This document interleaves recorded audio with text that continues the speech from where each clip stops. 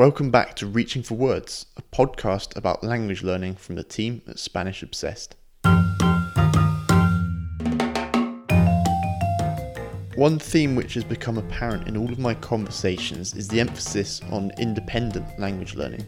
This is the idea that each language learner should take charge of his or her own learning and puts the emphasis on learning rather than being taught. Independent language learners create their own path through a language and fit the materials, classes and courses around their needs rather than the other way around. My guest today is Lindsay from lindsaydoeslanguages.com. Alongside being an impressive polyglot, Lindsay specialises in providing coaching and materials for independent language learners. And in today's podcast, we talk about how to successfully strike your own path in your language learning endeavours.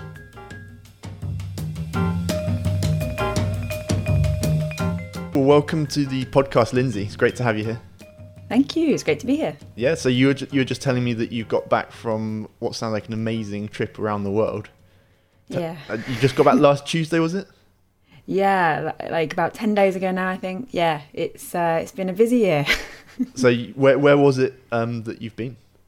So we started off in the Americas and then we finished off in Southeast Asia. So most of the year we were in Latin America. So lots of Spanish practice going on over the year. Yeah, we were making a podcast and video series of short language documentaries actually called Language Stories. Yeah. So series 1 was all about the Americas and we've just finished filming series 2, which was in Southeast Asia. So, oh, amazing. So you're kind of focused on minority languages with those language stories, right? Yeah, I mean, not necessarily.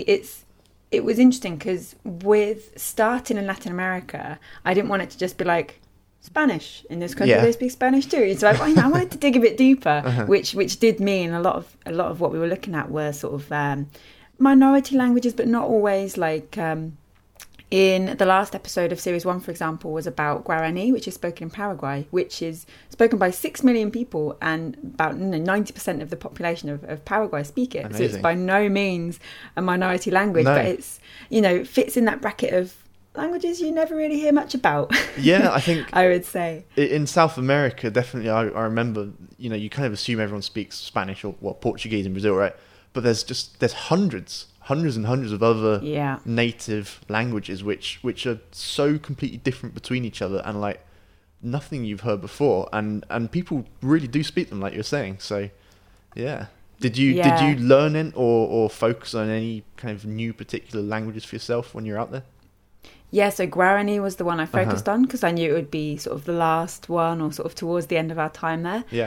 Which it was, so it was good because I had more time to study, and that was the only one I really spent time learning, and I'm still learning now because I was able for the first time when we were there to actually buy books and stuff to to help me learn. So I had a week at a language school there, and then there's schools books dedicated for Guarani there. There's one, I believe there's only one that teaches it to foreigners, and they teach Spanish as well, of course. Okay. But yeah, they were busy, like all week. I had lessons on my own, but there was someone there all week that had been there for 6 weeks. Spanish lessons in the morning, or Guarani in the morning, and Spanish in the afternoon for 6 weeks. It's like, wow, how incredible, how busy they are. Yeah. Well, I can imagine, I mean, not to put it down on things, but now you're back in London, it's going to be a tough language to keep going, I'd imagine. You're not going to find many native speakers around here. No, absolutely. It's, but it's interesting because a lot of language learning is obviously speaking and talking to people and stuff. But part of what I love about language learning is that you can do a lot of it on your own. And so that's what I love about Guarani is that, it doesn't matter that there's no one around me. I can keep improving on my own in the meantime. And then, until next time I get the chance to go back, then I can go back. But I have a tutor online who I'm hoping once we've settled back down at home, I'm hoping to sort of reconnect with on a more regular basis. Oh, great. And that should help as well. That would be a great language to, to be able to say you speak. Yeah, fantastic. Well, it's I'm glad that you mentioned it's a good one to study independently because that's really kind of what we want to talk about today. On your blog, Lindsay Does Languages, I know this is a big focus for you, and in a lot of my conversations I've had so far with other polyglots and language people, everyone's talking about sort of the importance of independent study. So do you think that it's a broad question, but do you think people learn better when they study on their own, or what's the driving factor behind that? That's a good question. I think it's not so much a question of learning better on your own, because I think the ideal kind of learning environment would be some form of combination, because you need people, like I said with Guarani, and then a lot of language learning is people. It's speaking, it's listening, it's actually connecting with other people, so you do need that element. But I think the thing that we often miss out on early on, especially if we've learned a language in school and then later in life we think, I'm gonna go back and give this language learning thing a go, and we're so used to, from that school approach, having someone in front of us and say, here's what you learn, go home and learn it, come back next week. We'll be on page 82 of the textbook and pick up from there. And we kind of don't get told how to go home and learn it a lot of the time. We just expect it. Okay, I've got these words to learn for next week. How am I going to do that? So by learning on your own, and I think learning how to learn on your own is a big part of this. And it sounds almost really patronizing to say it, but we just don't really learn that, a lot of the time, until I think when you go to sort of university, when you get to that age and that stage of education, then you're beginning to do more independent stuff, but if you've never been there, then that's going to be a really difficult thing to just suddenly pick up when it comes to language learning. And so I think the combination is really the best thing, because we can really do, you can have a tutor, and even if you have a one-on-one tutor and you're paying a fortune to have as much time as you can with this tutor, you're not going to have them by your side 24 hours a day. But what you are going to have is you and your own brain and your own self. So if you can learn how to do these things on your own and how to make the most of your time in between your time with a tutor or with a class or whatever it is that you have, then you'll be a much better language learner for it. Yeah. I have some kind of questions around any tips you might have, but before I get to that, I kind of, when I think about this, obviously when people are part of a class, or when people have things handed to them on a plate, they've got that structure, they've got, like I said, things handed to them on a plate. When you're a learner, for example, with a new language, let's say, focusing on, I can't say it, Guarani? How do you pronounce it again?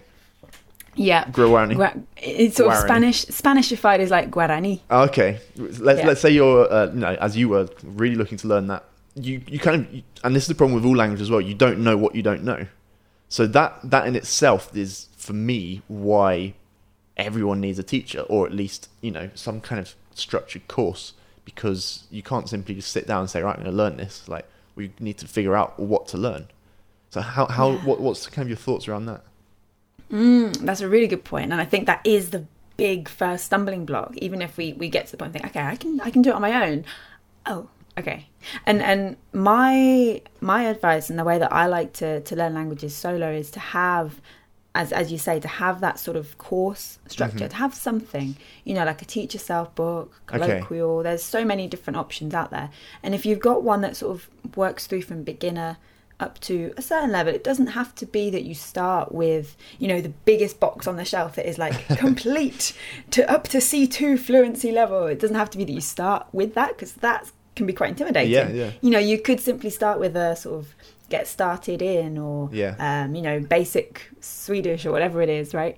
And then work your way up as you go. But by having that's going to help to give you that structure. That's going to help to teach you those things that you don't know. So that is really what I think is the benefit there. Or, like you say, having a tutor, or having someone kind of stepping in saying, right, here's where you need to go next, here's the bit you need to focus on next. But the interesting thing as well is that the more languages you learn, the easier that gets to know the bits that you need to know. You think, okay, well, last time I was learning a language, I really needed to know how to say want or need, or and these verbs that I just kind of can use from day one. How can I find them? So you know what you want to begin to find. But if you haven't got that experience yet, then it is tricky. And I think that's when a good structured kind of course book can really help to guide you through. So that's, I guess, sounds like for the beginning stages, if you're picking up a new language, then you'd go out and get like a basic teach yourself type textbook, right? And it's interesting what you're saying, like those big intimidating packs say they'll get you to C2. I never believed that. I think there's no way a textbook can actually get you to a level of fluency. For me, it seems like, you start with this structured approach, but then as you go on, actually that structure starts to loosen, right? Yeah, absolutely. Like, I think it's very difficult as well. Like the promises that we see on the front of or the back of a language book or a language box, Yeah. the big one, then, you think, brilliant. So I'll buy this and I will be at B2 level in 6 months because that's what the box tells me. Well, no, the box can help you get there, but the box alone, just having the box at home on your shelf, is not going to get you there. Yeah. It's like buying a rowing machine and having it sitting and gathering dust, in your living room. If you're not using it every day, you're not gonna feel that fitness improve. And it's exactly the same thing with language learning. Yeah, I think I have bought. I've been trying to learn French. I did it in GCSE, so that's like when we're 15, 16, I got a reasonable grade, but I literally cannot remember any now. So I thought, I should be able to pick this up pretty well, and speaking Spanish, it should be easy enough. So I went out and I did what I think maybe a lot of novice language learners do. Not that I consider myself a novice, but I went and bought some courses. Like you said, I reached for those big boxes, and they're still in the cellophane. I haven't even opened them. It's embarrassing. So I think they should come with warnings, like this requires time and work, Yeah, absolutely. Because that is it. Like, it does come down to us at the end of the day, as individuals and what we want to put into it and how much we want it. Because if we don't really want it, if we don't really find it fun to begin with, then we're not going to learn. And I think that's key as well. We have to sort of ask ourselves before we buy the big box, because the big box could be really helpful. Yeah. It could be exactly what we need. But if we haven't asked ourselves, hang on a minute, why do I really want to do this? Why do I want to learn this language? Is it just to say, hey guys, I can speak Russian? Or is it because you have a legitimate interest or, a reason of like work or family or friends, or you want to go and live in the place, whatever it is. It could just be that you love the music from that country, and you think, I really want to understand what they're saying in those songs. It could be something that sounds really trivial to anyone else, but to you, it's like the biggest motivation in the world. Whatever it is, if you've got that, that's your starting point, and that will help you to use the big box. Yeah. So rather than sort of saying, I'm going to learn French because I should, or whatever, or probably as a New Year's resolution, whatever, have that initial spark of motivation. So New Year's is perfect example. Like, we think, okay, I need to upgrade my life. I need to get fitter. I need to learn a language. I'm going to learn to play an instrument. All of that takes time. All of it takes work. It takes effort, motivation. And I think with the language thing, a lot of the trap that a lot of people, a lot of us fall into is this idea of, I should learn Chinese because it's going to be really useful. Yeah. But if everyone's thinking they're going to learn Chinese because it's going to be useful, chances are you're not going to be learning Chinese the best, quote unquote, because there's so many more people doing it for that same reason. They're thinking it's going to be useful to get a job. And actually, if it's only going to be useful to get a job if you're this good, if everyone else is this good. Does that, it doesn't work well with podcasts. I'm using my hands, but you get the idea, I think. So Lindsay's doing the hand thing with different levels for the benefit of our listeners. So do you think there's better types of motivation or better initial reasons than others? So if you're saying, I'm learning it because I think it would be useful, that's not a good motivation. But if you're saying, I'm passionate about the music or the cooking of that country, are there some which are better than others? I think that's a good question. I think that it's a real personal thing. And you could learn a language because you think it's going to be useful, as long as you actually like it, as long as you like the language and the process in particular of learning that language. And the process is the bit that you can change. So if you don't like the process, try and mix it up. Maybe the big box isn't for you. Maybe what you really need is lots and lots of online lessons with a tutor and just talking and talking and talking. It could be that's the bit you can change. You can't change the language itself. So if you don't like that to begin with, then you're not on a good path. It's not going to take you to where you want to be. Definitely. So do you have any kind of tips for people out there who've maybe tried courses? And when I say a course, I guess I mean like a class, like an evening class. And one of the most common things I hear from that is it's good because I go every week and we've got a teacher, everything's decided for me. But after I've done this for 2 years, 2 years is a long time. And sometimes you listen to people who've been in classes for 2 years and their level's really, really not that good. So maybe those people want to switch to, like you say, more independent studying on their own. What are some ways, what are some of the first things that they should start to do? Okay, good question. So the first thing is to set yourself some goals and plan how you're going to achieve those goals. Okay. So, say to yourself, okay, well, why have I not got to where I want to be at this stage? And kind of reflect a bit as well, because goals aren't just about the future, it's about the past. It's about thinking why you haven't done this yet, if it's been something you've wanted to do for a long time, in particular.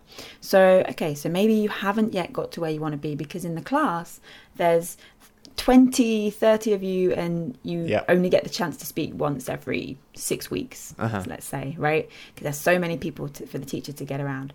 So you think, okay, well, so I need to speak more then, perhaps. That's something I could try. And when you're thinking of these things as well, don't feel like, well, I need to do this, and I need to do this, and I have to do that.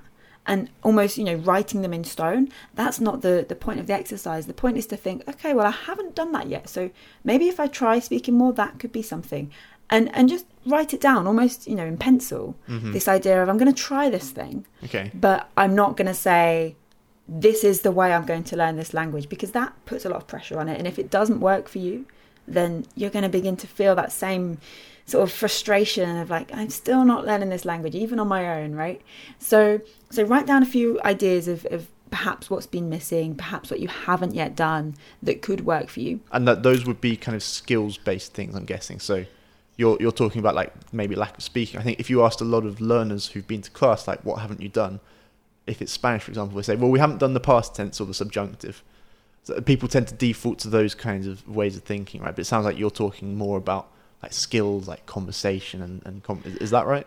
Yeah, I think also like that idea of like, well, we haven't yet done past tense. If you're getting to the stage where you want to talk about that, but you don't know how to, then you can write that down as well. Okay. So things that you haven't done. But I think I am thinking more about the skills and techniques, like the study techniques that you haven't tried more so. Because the bits themselves, like the grammar subjects and the vocabulary topics, that kind of stuff, you can do at any stage, and you can learn in various different ways. So if you find a way from experimenting with these styles and these different skills and techniques that works, then you can apply that to those sort of grammar topics and those vocab chunks. So yeah, that's what I'd say. Yeah. So what are, like, you were talking about different study techniques people can try. What are some like your favorite go-to ones which you find? And I guess this is going to be different for everyone, but like you said, it's a case of experimenting, finding what works, right? Yeah, absolutely. So this past year, I haven't done much language learning. Okay. Hands up. I've been a little bit busy. But yeah, like things that really worked for me when I was in Paraguay and when I was sort of more actively learning Guarani than I have been for the past few months, one thing that I loved is that I had a notebook by the side of my bed. And every night I would fill a 1 page, and it was a really simple, it's a big notebook, but it only has like 13 lines on each page. So I would write 13, unlucky for some, but 13 sentences each night. And I wouldn't look in a dictionary. I wouldn't think, I don't know that word. How can, I wouldn't like get stuck on a roadblock. I would just write what I could write. So it doesn't matter if there's a repeat of like, I have a cat or something, that simple. If my brain was stuck and I'm thinking, what can I write? Well, I know I can write, I have a cat. So let me go. And I'd add that one and I'd write my sentences, and that I loved. That was a really good way to get writing in as well, because we often leave writing out. We kind of think, it's not useful. I've focused on speaking, but it can be a really good way to sort of solidify our knowledge to help with speaking as well. Because when we're speaking is two things. It's often, unless we're recording like now, it's temporary and it's instant. Yep. So there's pluses and negatives to that. The idea of like, it's temporary, so if I make a mistake, I can sort of gloss over it. But it's instant, so I don't have a chance to think about those mistakes. So I'm going to make more mistakes. Whereas with writing, it's more permanent, and it's not as instant. You have that chance to think and to reflect on what you want to do. So by giving yourself that chance to produce the language in a way that's not as instant, it can help you to sort of solidify things to then improve your speaking later down the line. Yeah. So I found that to be really useful. I love like vocabulary acquisition and just learning new words all the time is a really, really good habit to get into for language learning, because we feel like, okay, so as a beginner, I need to learn all these words, then I need to put them into sentences, and then I'll just learn grammar stuff, and all of a sudden I'll be, it will just happen. But actually, vocab, there's just millions and not millions, maybe thousands and thousands, hundreds of thousands of words, right? so many words that you're never going to learn all of them. So you can just keep learning. So keep learning vocabulary, whatever level you're at. Keep doing it. So find something that works for you. For me, it's Memrise. I love Memrise. I think it's great. You can download it offline. You can make your own courses. For some people, Anki, which does more or less the same thing. And then it could just be as simple as classic kind of paper flashcards or a little vocab notebook. Whatever works for you, keep learning vocabulary, because you never know when it's going to come in useful. So keep learning vocabulary. Try and get into a regular and it doesn't matter so much if the writing is like in a paper notebook at night by the side of your bed. Just a regular writing habit of some kind, even if it's writing sentences on your phone in your notes app while you're waiting for the kettle to boil or something, right? And just making it regular. Okay. With those things that fit in to your life around. And then, you've then making time then for your sort of study time of the course book that you might be working through, and engaging and kind of getting into the language as much as possible. So like listening to songs, finding music, finding TV shows. We're so lucky nowadays. It's so much easier than in the past. With Netflix, you can just type in Spanish. Oh, okay, here we go. Yeah. And find something, even something in English with subtitles. You can dub things, so many options there. So, I think there's a few ideas to get people started there. So kind of question of exposing yourself as much to the language as possible.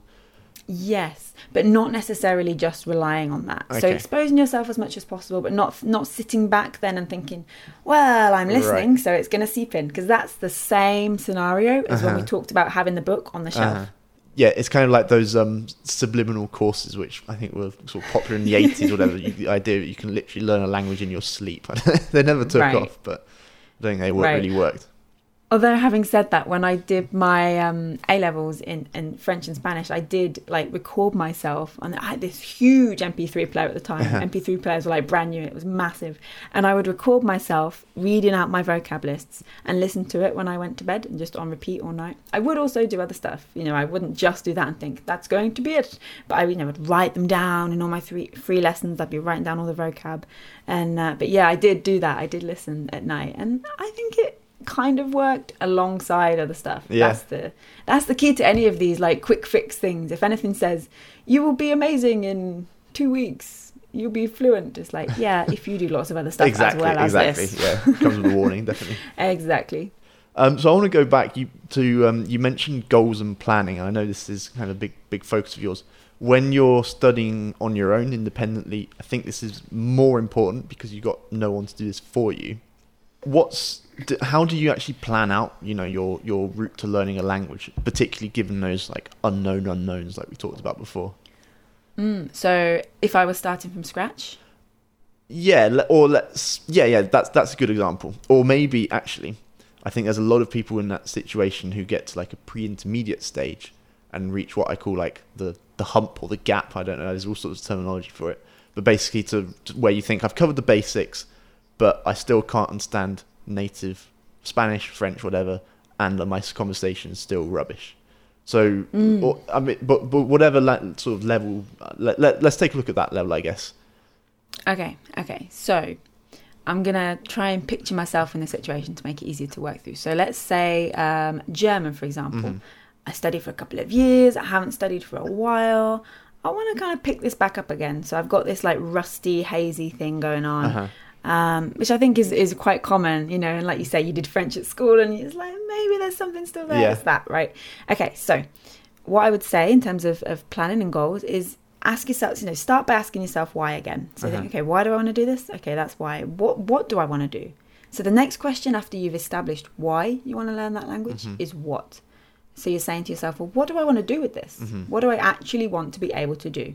Do you want to be able to go to Germany and be able to order a meal in a restaurant and get your reservation in the hotel, and do all of those sort of basic travel level of things completely in German? Or do you want to go and live in Germany and study a different topic in that language, or do you want to be able to like be a professor at that university? Because all of those different, and that's just 3 options. It's infinite options of what it could be that you want to do with a language. All of those are going to have different ways to get there, different paths. So you kind of start with that. And then the way that I do this, I like to call it onion goals. Because like in Shrek, like onions have layers, right? So you start in the middle. And then you ask yourself, okay, how? How am I going to get there? So let's say that my goal is, we'll keep it nice and simple. It's just that I want to be able to go to Germany for a 2-week holiday and have basic conversations with the waiter about more than the food. I want to say to him, oh, it's a nice day today. And oh, do you know if there's any nice museums around here? Just some general chit chat with the waiter in the restaurant.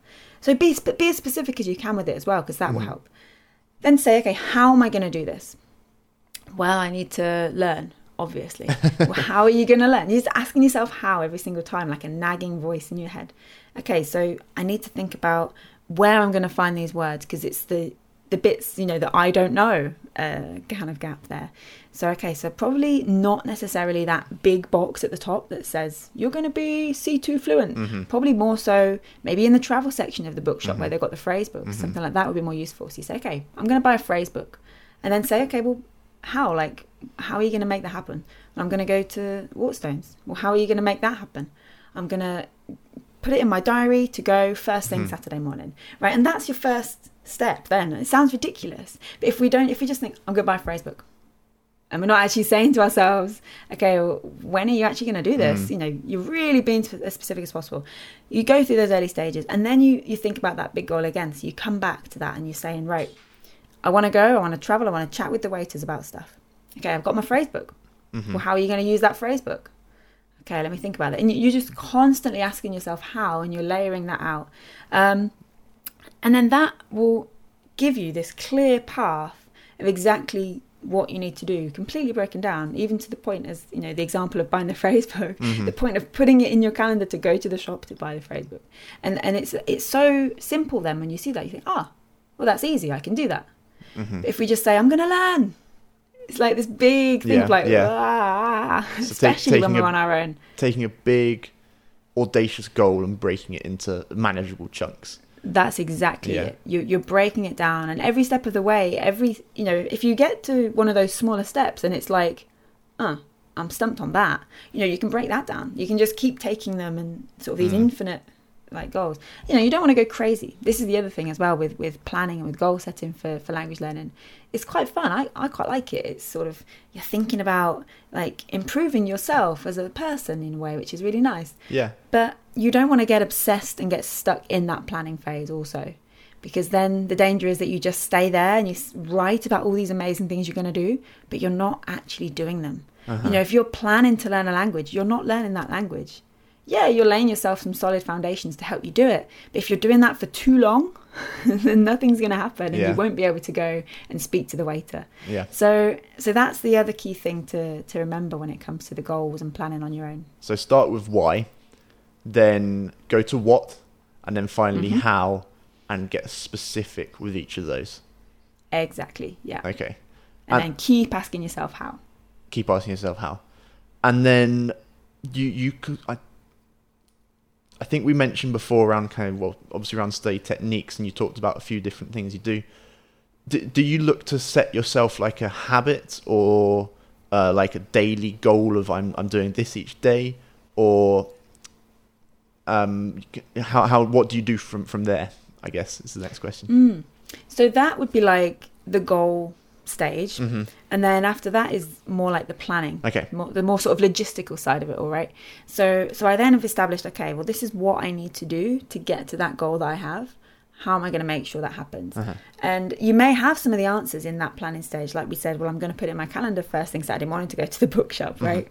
That's fine. But then you add that to your kind of plan, to your calendar. I have a free planner on my blog every month, if that's helpful. I can share the link in the show notes. We'll put that in. Yeah, and so basically you're then looking at it sort of week by week, month by month, And then week by week and then day by day, you're just saying, okay, dun, dun, dun. So you start off with a sort of wider picture and you think, okay, well, by that week, I want to be able to do this much.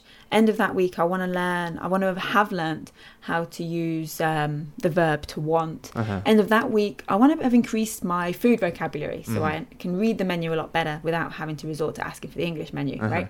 And so you're setting yourself these weekly goals to help you get to that big goal. And then you're working backwards again and thinking, right, so to get to that, on Monday I need to be doing this, Tuesday I need to do that, Wednesday I need to do that, etc., etc. And I try to kind of mix up what I'm doing a little bit. So I'll have something that's perhaps a little bit core and a little bit regular, like Memrise. Or for Guarani as well, they have Guarani on Duolingo, believe it or not, in Spanish. So like through Spanish, they have Guarani, which is quite impressive. Okay. So I use that as well. And that's something I can try and do daily. So even if I don't have time to have like my little chunk of regular study, I've got something each day. So something like that. And then in between, like I have then the time blocked out. For me, this is the way it works. It depends on, what your job is and your regular hours of work and stuff. But for me, I have the time blocked out in the morning of like, okay, well, this is the time that I'm going to be learning the language. And what I'm going to do, I'll determine either a week in advance or kind of the day before. I might alter things out a little bit for what I want to do the next day, so that I don't end up just sat there like, okay, open the book, I think I was here, round about this page, okay, let's just, I've done that, and just faffing around. I'm actually know exactly where I'm going and what I want to be doing in that time. So that's the way that I do it. Is I have the little regular habits, then I have a time habit that is almost open time to begin with, and then I kind of fill it in the day or the week before with what I want to be doing to get to that goal by the end of the week. So do you keep like a journal or some kind of tracker of all of this? Yeah, so the planner that have there's like a free planner, there's like a paid for planner. Okay. The free planner is kind of does the job for you. So you write them down and then you have a little box on the end where you can tick like, okay, I've done this, or I did it but I want to improve on this and that kind of thing. And then reviewing as well, which is the big thing that we often miss when it comes to goals and planning, is this idea of reviewing, actually looking back at the end of the week, at the end of the month and saying, okay, did I get there? Did I get what I wanted to get done? Yeah. Because if I didn't, then how can I improve? Why didn't I get that done? And kind of asking yourself honestly as well. It's really hard to be honest with yourself, to say like, well, you know what? I was too lazy. I spent too much time scrolling on Facebook. We have to be honest with ourselves and say, how can I not scroll on Facebook anymore? Maybe you enjoy that time scrolling on Facebook, so you need to think about, how can I find pages and like groups to be in on Facebook to follow, so that when I am like end up wasting time scrolling on Facebook, I am actually also doing a bit of language as well, getting in there. So think about how you can incorporate that if it is something that you can't get rid of, like a commute, for example, is a really popular one. Yeah, I've heard that. You can just easily like learn, plug in a podcast, plug in some kind of audio on your phone. I think that's it, is then taking a chance to step back and review and then do the next week or the next month's worth of goals. Okay. I guess final sort of couple of questions. One of the other major challenge, we talked about structure and how you approach it when you don't know what you don't know. But then I think the other major problem or challenge which a lot of independent learners have is basically sort of discipline and maintaining that motivation. We know a language is a long haul endeavor if you want to reach a decent level, generally. So where people most fall down is because they simply don't. They've planned it out extremely well. They've got these great study habits, and they're making good progress. Do you have any tips for basically keeping going? Yeah, good question. It all sounds very exciting up to this point, doesn't it? Of like, okay, I'm going to make goals, and that's it. It's gonna be my, I'm going to do it. Well, I think the first thing that comes to mind is reward, and it's interesting because we all respond differently to rewards. I read a book recently called Think Small. Okay. It's about goal setting and everything. I can't remember the authors. One of them was called Rory something. We'll look it up. That's all I remember. And there was this interesting bit about rewards, and it shared some studies that had been done about how like when you if it was something like a coffee shop, so let's say now how coffee shops are all changing over to, if you've got a reusable cup that you bring in, they'll either give you money off, or they'll give you like 50p extra or something. Right. I don't, they kind of, it either goes for like the gain or the loss idea. Okay. And it shared how, this reward, either way it's a reward. If they say you get 25p off your coffee, or we'll give you 25p extra credit on your loyalty card or something, they're giving you 25p or you're saving 25p. And I can't remember which way around it was, but for a lot of people it worked better the other one way or another. And so when you're thinking about rewards, think about how perhaps it works for you as well as a person, your personality. Maybe do some kind of like research, find some kind of online test or something so you know a bit about how it's going to work for you if you're not sure.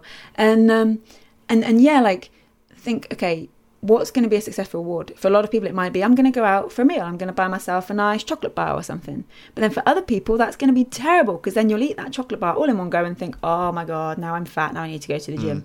I've learned this language, I can speak Spanish now, but I feel huge, right? So it's going to be different for everyone. And but do you think you can actually reward yourself? Because every time I've tried to do this, I thought it just feels a bit fake when I can like, okay, I've maintained my habit for 30 days or whatever goal I've set, so now I'm allowed to go and like, eat a chocolate bar or whatever. But I kind of feel like if there's someone, maybe the answer is getting someone else in, but if it's a self reward, then for me, I don't know, that just feels like, well, that's a bit fake. I don't know. An interesting point. I've never heard it described as fake before, but that's an interesting. And you're right. If that doesn't work, that idea of kind of that self accountability, then definitely bring other people in. And this is something as well that I didn't get the chance to mention actually in the kind of goal setting stage, in terms of accountability.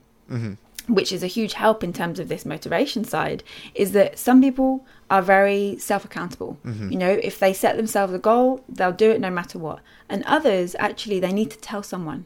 And it could be that it's just someone personal, just one person that you really, really trust. Or it could be that you walk into the office Monday morning and you say, I'm going to learn Spanish. If I can't speak Spanish this time next 6 months' time, I want you to ABC, XYZ or whatever, right?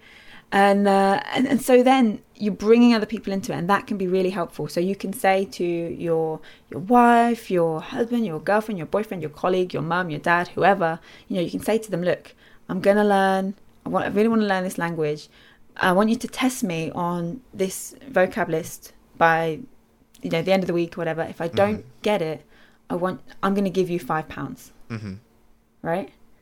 Or you say, if I don't, I've got this chocolate bar, and if I don't know all of these words by the end of the week, you get the chocolate bar. But if I do know them, I get the chocolate bar. Something like that. I get the sense you like chocolate bars. Not necessarily. I don't know. It's a good example. It's a good easy kind of chunk thing that you can just transfer. It's a good example. Right. But yeah, like that's a really beneficial way for some people. But equally for others, this idea of like telling people and making it public is terrifying, and actually isn't helpful at all, because then you're just panicking. But yeah, like in your situation, it sounds like that would be useful to actually bring someone else in and to ask them to reward you as well. Yeah, when I think back to my failed French learning endeavour, that was probably the missing part. I didn't tell anyone. I kind of wanted to surprise people by like being in France and suddenly break out into French. But yeah, it didn't work. Yeah, no, that would be a good thing if that hasn't worked. I think I'll try that next time. Yeah. So okay, so where were we? So rewards, and then bringing people in, and then also like being kind to ourselves as well. It sounds a bit wishy-washy. It sounds a bit like mindfulness, all very kind of trendy right now. But actually, it's really true. We are our own worst critics. Yeah. Right. The way we talk to ourselves in our head, we would never dream of talking to anyone else in that way. So why do we do it to ourselves, right? So just say if you miss a day of study, if you miss a week, don't beat yourself up about it. Say, okay, I've missed this week, but I can keep going. I'm going to keep going. And then if you're thinking, actually, I've been doing this on my own, maybe that's why I've missed a week, because no one knows, then maybe try and tell someone and try and change things up to to make sure that it doesn't happen again, or it happens less again. But don't beat yourself up about it. You know, it happens. We all go through busy times. We all go through times when actually that motivation is in a dip. And it could be that, you know, if you're kind of feeling like, oh, I just don't want to study like this week, it's been a really tough week, don't necessarily force it. Right. Because then you've got this negative association with that language and with learning that language of like, oh, it's a slog, it's a chore. Yeah. You don't want it to be a chore. You want it to be fun and enjoyable. So yeah, that would be the third thing on that point. Okay. But do you think there's anything to be said just for kind of grit and discipline? Because as much as we might, we want language learning to be enjoyable, sometimes there's going to be elements of it which won't be. Or maybe I'm wrong. But do you think there's anything to be said for like, well, my motivation's down, I don't feel like doing this, but I'm going to plow on regardless? Or is your advice at that point just to be like, well, no, take it easy, like you should be enjoying this? I think you're right, there are going to be some bits that are not as fun as others, right? And perhaps are as necessary, if not more necessary than others, not as fun bits. You know, the grammar drills, especially in Spanish, all those verb endings and stuff. Yeah. You know, you can try at least to make it a little bit more enjoyable. You can sort of incorporate things of like, okay, so I need to learn the imperfect subjunctive. Can I find any songs that use that? And so, you know, so you use that almost as a reward in itself in that sort of study structure. So as well as like, okay, I'm going to do my drills. I'm writing them all out. Yep, I got them all correct. Okay, cool. Now let's see if I can find a song. And it's almost like a sort of ebb and flow of the boring bit and then the fun bit at the end. People talk about like eating the frog, don't they? About like, you know, doing the horrible bit first, right, so you get the nice bit at the end. I don't know what the nice bit at the end is if you eat a frog, though. I'm not sure. I'm not sure about that. It's healthy for you. I don't know. Good for your skin. But there's a popular series of books called like Learn X the Hard Way, and that's really, really popular. I don't know, I get the impression it might be more for men. It sounds stupid, but people just kind of want to butcher it out and they're like, well, I'm not going to enjoy this, but I need to do it, so I'm just going to tough it out. But I'm not a fan of that approach to languages at all, I have to say. But I want to get your perspective, definitely. Yeah, no, I think it's, you know, if you really need to be like, gotta be fluent fast, go, then, you know, you can sort of punish yourself with it, I guess, and do it in a really sort of tough way. Absolutely. But equally, it's much more fun to sometimes just take the slightly slower road, the kinder road, and just, you know, remember why you're doing it the whole time. Yeah. Oh, fantastic. So we've covered goals and planning. You've given us kind of a few study techniques, you know, moving from the why to the what to the how. I talked about discipline, motivation. Have we kind of covered everything for independent language learning? Are there any other burning things which you think, people need to know about this? I think so. I mean, the final thing I would say is, if we haven't, we may have already covered this, but the idea of, yes, you can learn a language on your own, but not alone. Does that make sense? Yes. So definitely incorporate other people. Don't feel like, well, I'm going to teach myself this language and no one else is allowed inside. You know, you do need people. Language is all about people and communication. So don't be afraid to, you know, get a tutor, an online tutor even, a language exchange partner, a study buddy. You know, even if you feel like, I don't really need anyone to speak with at this stage, I don't need a tutor, see if you can find a study buddy. There are plenty of Facebook groups and things out there where you might find someone who's just learning at the same time as you, and you can sort of check in with each other, hold each other accountable. That's a really good idea. Yeah, just having someone in some kind of space, some kind of connection, a human connection to your language learning, as well as learning on your own. Okay, I like that. So independent does not equal alone. That's a very good thought. Yeah. Great. Well, that was a fantastic conversation. Really enjoyed that. A lot of food for thought there. Where could people check you out, and what are you working on at the moment? So you can find me and find out more at lindsaydoeslanguages.com. And right now, like we said at the beginning, just returned from this big trip around the world for the year. So Language Stories Season 1, which is about the Americas, is out now. Okay. You can find that at lindsaydoeslanguages.com. You'll be able to find the link there. And we're working now on editing and putting together Season 2, which will be out late in 2018. Okay, fantastic. Well, I really enjoyed that, so thank you so much for your time. Thank you. Thanks again to Lindsay for her practical tips and advice, and be sure to check out her new series of language stories on our website lindsaydoeslanguages.com. Stay tuned for more episodes as I chat with more language people, polyglots, technologists, teachers and learners, and uncover the strategies they've used successfully to learn languages. If you've enjoyed this podcast, then please leave us a review. This will help us to reach more people and bring you more content. Take care, and I'll see you in the next episode.